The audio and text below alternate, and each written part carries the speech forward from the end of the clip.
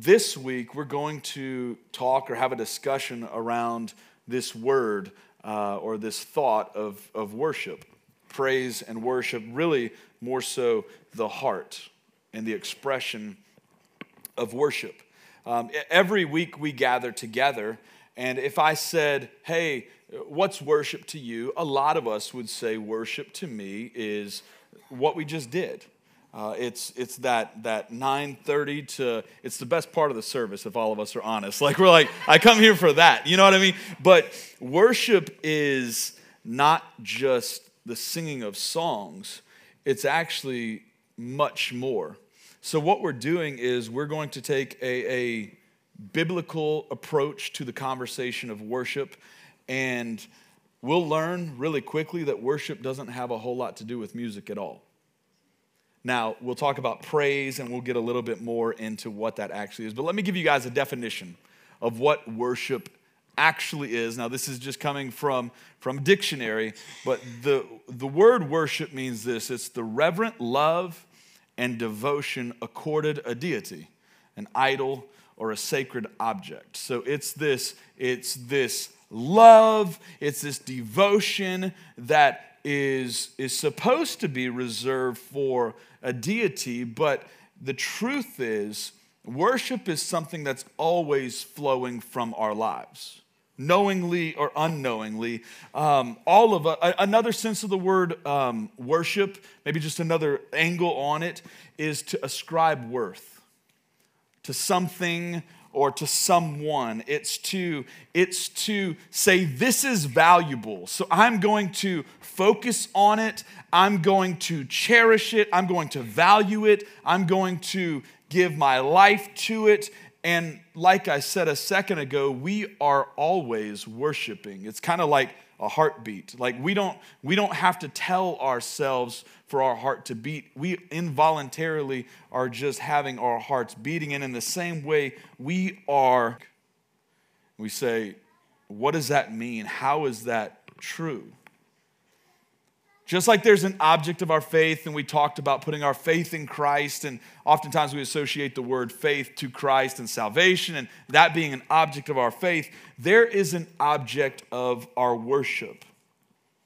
And the way that you can find what you worship is you just analyze your life. What are my priorities around? By the way, this isn't going to be one of those things that I say, you got to do nothing apart from just sit in the presence of God, although that would be good for some of us. But we look at what we prioritize our lives around, what we value, what our actions go towards. It's what we really build our life around. We have a song that it's called Build My Life, and in it we boldly declare, I will build my life upon your love. Not your love, but Christ's love. Like we'll build our life on the reality of the gospel. And this is what God actually designed humanity to be. He designed humans to worship him, to prioritize him, to value him, for there to be relationship. Think about something that you prioritize your life around. It's something that you actually find great fulfillment in. Like, because some of us, and I'm going to help you through some of the mental hurdles right now, some of us hear those things and we're like, that sounds terrible that I was built to only be around God all the time and just do that. Well, no, in the purest sense, it's actually an incredible thing.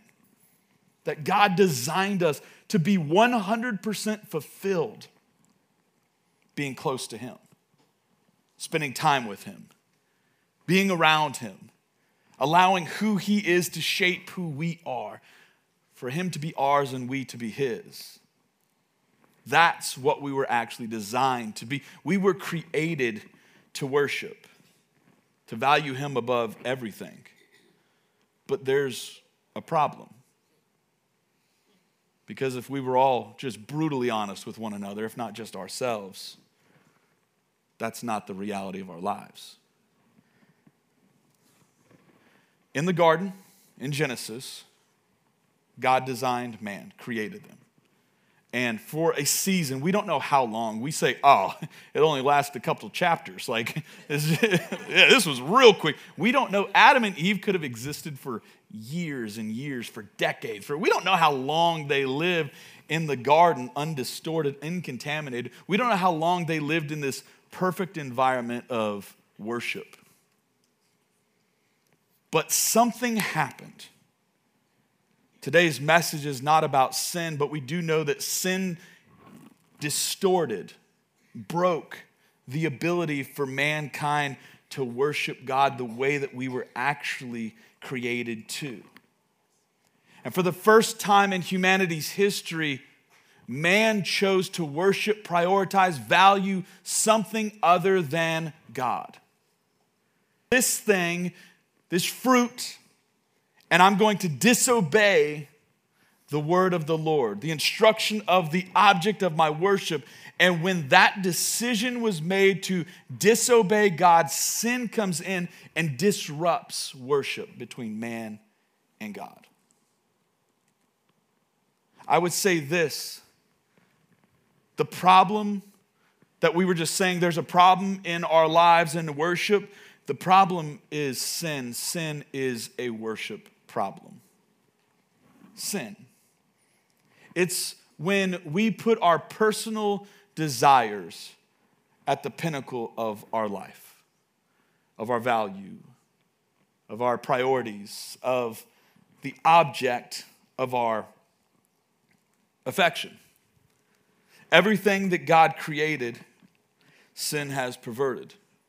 We've talked about those types of things, and that's not an overreaction. That's a real statement. And sin in the same way has caused problems with worship as well. Knowing that we were created to love, to value, to obey God above every other thing. In our sinful nature, what happens is we're born into sin, so we have this nature. By default, we are not worshipers of God. Because we are all descendants of Adam, our bloodline has been tainted by sin. So we've got this problem from the moment that we are born. We don't have to teach babies how to be selfish. It's just a natural thing. I would say it's a gift of God, but that would be inaccurate. It's actually a gift from man. Selfishness. But the truth is, we knock on kids a lot of times, but adults are just as selfish, if not more selfish. And I can say that. I'm an adult. We live to gratify our own desires, our own hopes, our own dreams, our own actions. Like, that's what we live for. And what that means when we build words around that type of thing is we worship self. And that's a problem. Sin is when you love, desire, or depend on something more than God. The word is actually idolatry. Idolatry is essentially it's worship of self instead of God. And we say, you build your life. We build that's more inclusive. Let me say we so I don't hurt everybody's feelings. But like, we build our lives so that we can satisfy our desires, our dreams, our hopes, our missions, our values, our vision. We worship ourselves. And that's how it's always been from the beginning. Adam and Eve. And that's just the trajectory of humanity until this began a week of just tragedy. This man that decides not to worship his own self, his own desires, his own dreams, he comes in, he disrupts the disruption of sin itself. He steps into the place, and what Adam and Eve couldn't do, Jesus does perfectly. Perfectly? Sure. You see time and time again in Jesus' life, you see him deny self. Early on in ministry and at the very end of ministry. Early on in Matthew chapter 4, there's an account of Jesus being led into the wilderness and he's tempted. He's tempted by the devil, and the devil tempts him 3 different times in unique ways.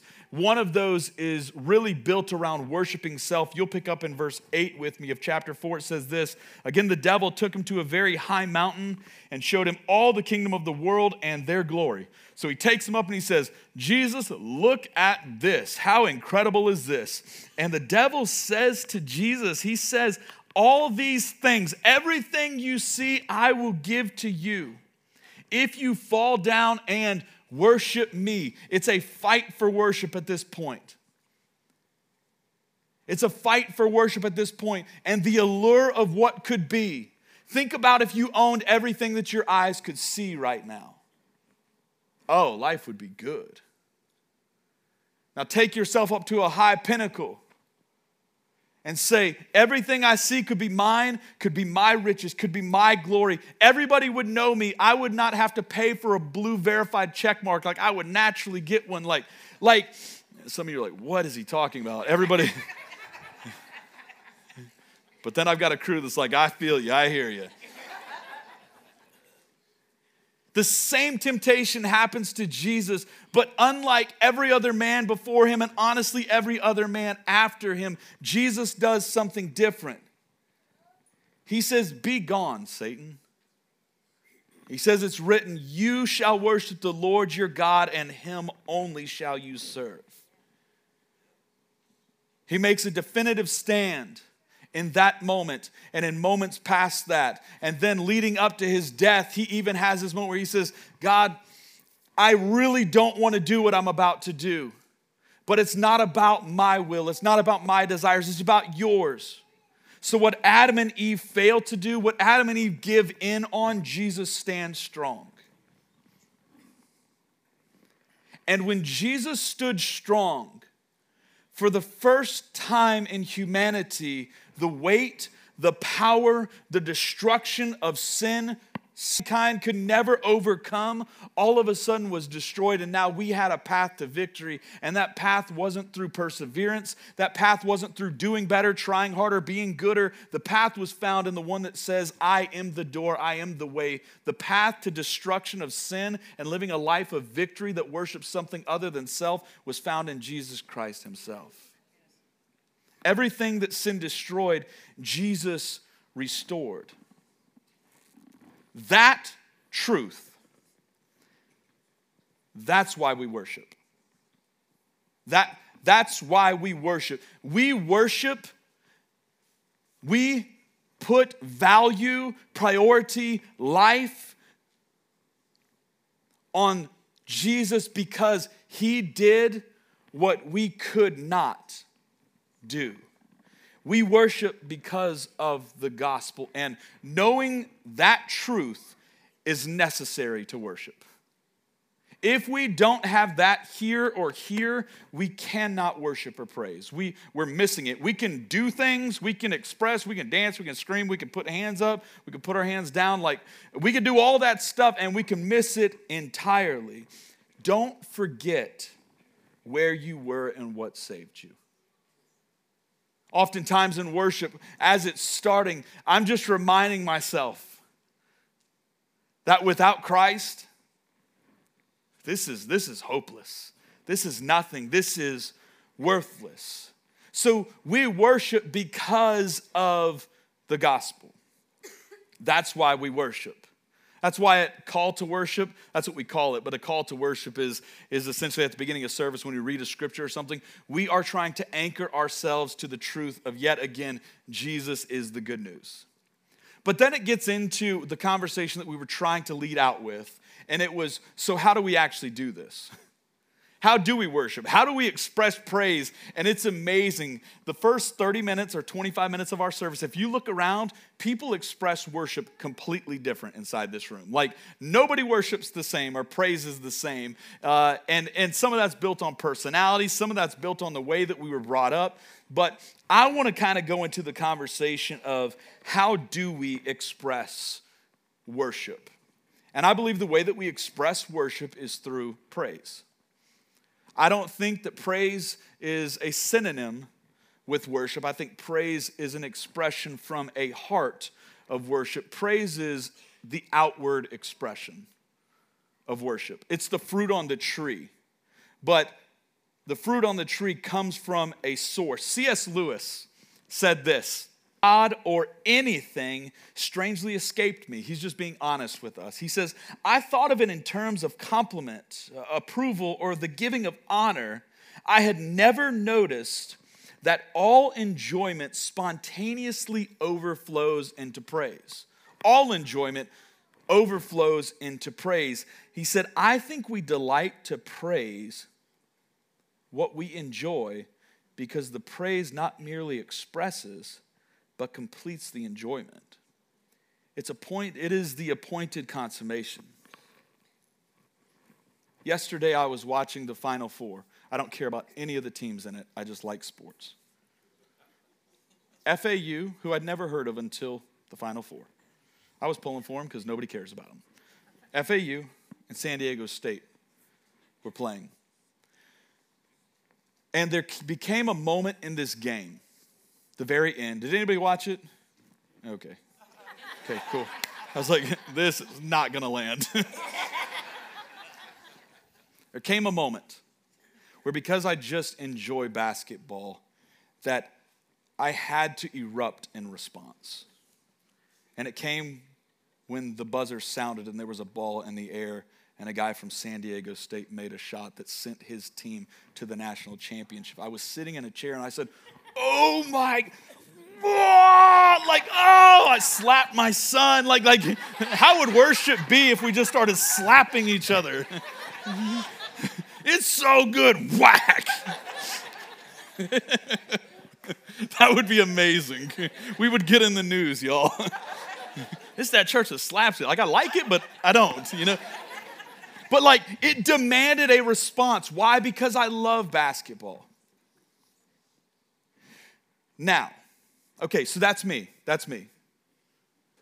How illogical is it? If that's Micah's personality, in moments of worship, that he's a responsive and expressive person, that he finds himself in moments of worship and he's dead as a doornail. So all I would ask you to do is analyze your life. Think about your life. And if you find yourself being an expressive person in other environments, but then you find yourself in moments of worship amongst the King of glory, the creator of all things, the one who sought you out and saved your soul. And there's nothing. My question is, could it be because we enjoy or delight in other things more than God? Worship is an overflow from the heart. What makes you go? It's an overflow of that. But here's the funny thing, depending on your upbringing, you can have all the outward things. So I'm not just beating up on people that don't express themselves like that. Because you can express yourself a lot like that. You can just grow up in maybe more of a charismatic church or a real responsive church, but be just as empty on the inside. You can praise God and not truly worship him. In Isaiah, the prophet says this. He says, the Lord said, because this people draw near with their mouth and honor me with their lips, while their hearts are far from me. And their fear for me is a commandment taught by man. It's not a reality in the heart. A couple weeks ago, I was talking with one of our students. He found me in the lobby. He's a super smart dude. I don't know if he's in here. I think he's serving right now at Mav. Anybody know Mav Flannery? He's a cool dude. He came up to me and he asked the question. He says, can I ask you a question? It's about Cain and Abel. And just so you guys know, I get scared when people ask me biblical questions because I'm like, go talk to Rick Lau. That kind of thing. But he said, would Cain's offering been accepted if it was the same as Abel's? How would you answer that, just so you know? And we got into a conversation about the heart. We got into the conversation about offering up what God told us to give. I'm not going to answer that question for you. Actually, I will. I think it was a matter of the heart. I think it was disobedient, what Cain decided to give. He didn't give of the first fruits, which is what God had commanded him to do. But it's all the same. That's why sometimes when we talk about giving, we say giving is an act of worship as well. because you're starting to see it's all connected to the heart that things flow from. I do want to get into this for a moment. And I want to talk about the actual praise part of this conversation, though. Because when we gather together on Sunday mornings, as a community, we gather together and we praise. That's a major part of what we do. We believe it's something that God's called us to. It's something that we are deeply passionate about. And we want to create environments when we come together that we can praise God together as a community, but also as an individual. It's amazing that when we give you permission, sometimes I just shut up and I listen to the crowd. And I listen to the choir lift up praises to the Creator. As a church, we use music as the vehicle to lift Jesus up together. Theologian Don Whitney said this. He says, there's an element of worship in Christianity that cannot be experienced in private worship or by watching worship. There are some graces and blessings that God gives only in the meeting together with other believers. I agree. I think it's crucial. Now, some of the most sincere moments of worship in my life have come when no one else is here. It's on my face, praying and worshiping and crying. I was listening to some music last night that took me back to moments of just decisions I made as a follower of Christ. But there is something uniquely powerful about the gathering of people worshiping and praising it. Sometimes I lean over to my family and I'm like, hey, dude, I said, this place is ready to praise today. There's just this buzz and we're ready to go today. And there's sometimes I just say, hey, dude, listen, I use this phrase, the roof's going to come off this place. And what is it? What it is a bunch of individuals have decided to lay down their lives and lift up the Creator of their lives. And God couples it all together and does something spectacular to it. Don Whitney said it, but so did Paul, the apostle. Colossians 3 says this, let the word of Christ dwell in you richly. He says, teaching and admonishing one another in all wisdom. And he says, singing psalms and hymns and spiritual songs with thankfulness in your hearts to God. So what does that mean? Do all of us have to put our hands up? Does that mean all of us have to jump up and down? Does that mean all of us have to foolishly sing? Does that mean all of us have to slap each other? What is worship? The Bible has a lot to say about praise. Matter of fact, there's seven different Greek words that are trying to explain different angles of what worship is. One of them means to kneel or bow. Sometimes you feel led to just surrender, to kneel or to bow. One of the words means to celebrate. Celebrate, like the game-winning shot just went in. Some of the words mean to boast. Ain't nobody like you, God. Ain't nobody like you, God. You're above everything. You're high above. It's putting value. It's putting worth. It's God, you're incredible. Being clamorously foolish. No, he was worshiping. Shout loudly. To sing praises. Other words mean a spontaneous song, a new song. Sometimes our worship leaders stand on the stage and say, just sing out your own words. They're giving you an invitation to praise, to respond out of the heart, to release it. Other words mean lifting and extending hands.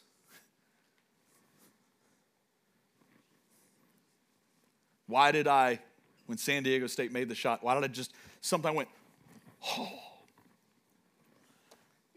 What's amazing, you saw the whole crowd. The ones that were on the winning team, all were like this. I'm not saying sports is an idol. I'm saying that some people worship those things, though.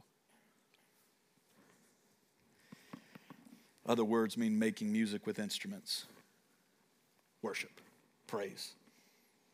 Real quickly, I think this brings up a meaningful question, though. Why don't all the churches look the same when it comes to these things then? Why do churches look different in worship service? And reasons that churches have different types of services is because they're just differences of the way that they interpret and apply the Bible. And I think there can be error in both sides. But it's how they read, interpret, and apply what a worship service is supposed to look like. There's really two views when it comes to this thought. And one of the views is what's called a regulative view, and there's one called a normative view. In condensed terms, what a regulative view, or the principle of regulative worship is, it says that scriptures give specific guidelines, like this is exactly what it's supposed to look like when conducting worship services, and that churches must not add anything to what the scripture explicitly says. Like this is exactly how it has to happen. That's what's called the regulative principle. Then there's another principle called the normative principle. And what this is, this one also uses the Bible, just so you know. This one also uses the Bible, but it teaches that anything not explicitly forbidden in scriptures may be used in worship services. So you've just got these two different interpretations of the Word of God. Which one's right? I think they both can be right. And I don't want to ever be a group of people that says, this is right, this is wrong. I really think both of them are seeking to hold the truth of God's word in tension. But it differs on what the Bible clearly establishes itself as what's the right way. And this is just in real plain terms, lights, like those little robot lights, technology, the lights in the air, the sound system. Some people believe that it's not holy to have amplification. So it plays out in technology. It plays out just straight up in style. I listened to a guy this morning on Instagram say anyone that wears anything other than a suit is harmonizing with the devil. And that would be one extreme extension of one of these views. But I would say just as equally, if I stood on this stage and I said, if you come in wearing a suit, man, you're missing the mark. I think that's wrong. I think that's off. Comes out in the expression, singing, lifting hands, although I do believe we've got biblical basis for things that we just said. Comes into aesthetics, what a building looks like. What a building just looks like. This is how those conversations actually flesh themselves out. So the question is, where do we find ourselves? What is Northwood Church? This is foundation, so we'll talk about it. I'd say we're both. And the cop-out, absolutely. But I do believe it to be true. Some people who are regulative say that we're too normative. Some people that are normative say that we're too regulative. At Northwood, we believe that there's liberty. There's liberty in our expression of worship, but there are also biblical boundaries that we stay away from that would cause distraction, that would cause focus to go on to an individual over a creator. That's where we stand. 1 Corinthians says all things are lawful, but not all things are helpful. All things are lawful, but not all things build up. We believe in order, but we absolutely believe in expressive worship. We believe in the gifts of spirit. That's what we believe. I love praise and worship. I wish that today we didn't have two services so we could continue this conversation a little bit further. Let me quickly tell you what praise isn't. What praise in church services is not. It's not a concert. There's a big argument right now that's coming from what's oftentimes called ex-evangelicals that are saying church services are just one big concert. That they're built, that's why we turn the lights down so that people can only focus up here. Guys, first, that's nuts. I don't honestly like standing up here. Like, I'd like it if you were standing up here, but we all have responsibilities in the local church. We turn the lights down in worship so that you can worship. Like this, oftentimes it's more difficult just to express yourself. We play the music loud because we like the music loud, but also we play the music loud so that you can sing loud. If you could sing good, would you please join the worship team? Can I say that? We turn the lights down and the music up so you can express yourself in any of those 7 ways. That's why we do this. It's not so we can say, look at us and this concert. Praise and worship is not an intro to the service. It's like, we're doing this thing so I can do my thing. Oh, no. No. Praise and worship is so that we're entertaining the King. So that we're worshiping, we're glorifying. Praise and worship also is not about you. It's not. It's not for you. We gather together so we can lift up the name above all names. So very quickly, what is worship? Worship is to glorify God the Father. Above everything else, lift him up. It's to experience God the Spirit. I truly believe when we worship that we experience the fruit of the Holy Spirit. Y'all, some of you are just begging for peace. Some of you are just coming into this place hoping that you can get a taste of joy. Go look at the fruit of the Spirit. I believe all the fruits of the Spirit are in the moments of worship and praise. When we express, God does something. That's how, like the things that were once big in our life and distracting and disruptive, all of a sudden they become strangely dim. Why? Because we're putting our lives in the right spot. We're putting those things, those distractions, those pains, those failures, we're putting those away for a minute. And we're focusing on the one that doesn't just possibly change those things. It's the one that's created all things. And through him, all things are sustained. It's when we release a breath or a note of worship, a song of praise, we realize that even that release of praise is actually a gift from God, knowing that every breath comes from him. So we're literally taking borrowed breath and just giving it back to him, saying, God, it's yours anyway. It's to celebrate God, Jesus, the Son, the gospel. Oh, moments of worship. They remind us of the good news. Today's message on praise and worship in a moment of worship. So I'd invite you guys to stand to your feet. As I read this scripture to you, found in 2 Chronicles. 2 Chronicles 5 says this. And what it was is it's the account of the temple, the house of God being dedicated to God himself. After I read this, we're going to go into a moment of worship. And for this service, we don't need our prayer team at the front of the room this time. I want our prayer team to worship. I want you guys to have the opportunity to worship.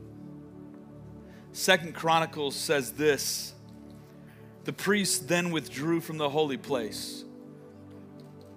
It says, all the priests who were there had consecrated themselves regardless of their divisions. All the Levites who were musicians stood on the east side of the altar, dressed in fine linen. They were playing cymbals, harps, and lyres. They were accompanied by 120 priests sounding trumpets.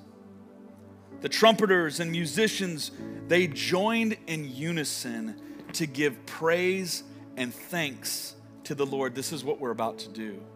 It says, accompanied by the trumpets, cymbals, and other instruments. So accompanied by a piano, a guitar, and drums, the singers raised their voice in praises to the Lord, and they sang, He is good.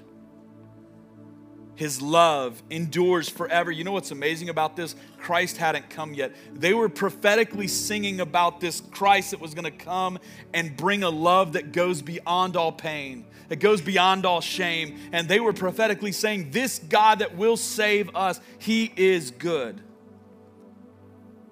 And when the people came and did that, something supernatural happened. It says the temple of the Lord was filled with the cloud, and the priests could not perform their service because of the cloud. For the glory of the Lord filled the temple of God. So God, today, we position ourselves with a heart of thanksgiving. And God, I pray that in this moment, a song of praise would arise, that this place would be a house of praise.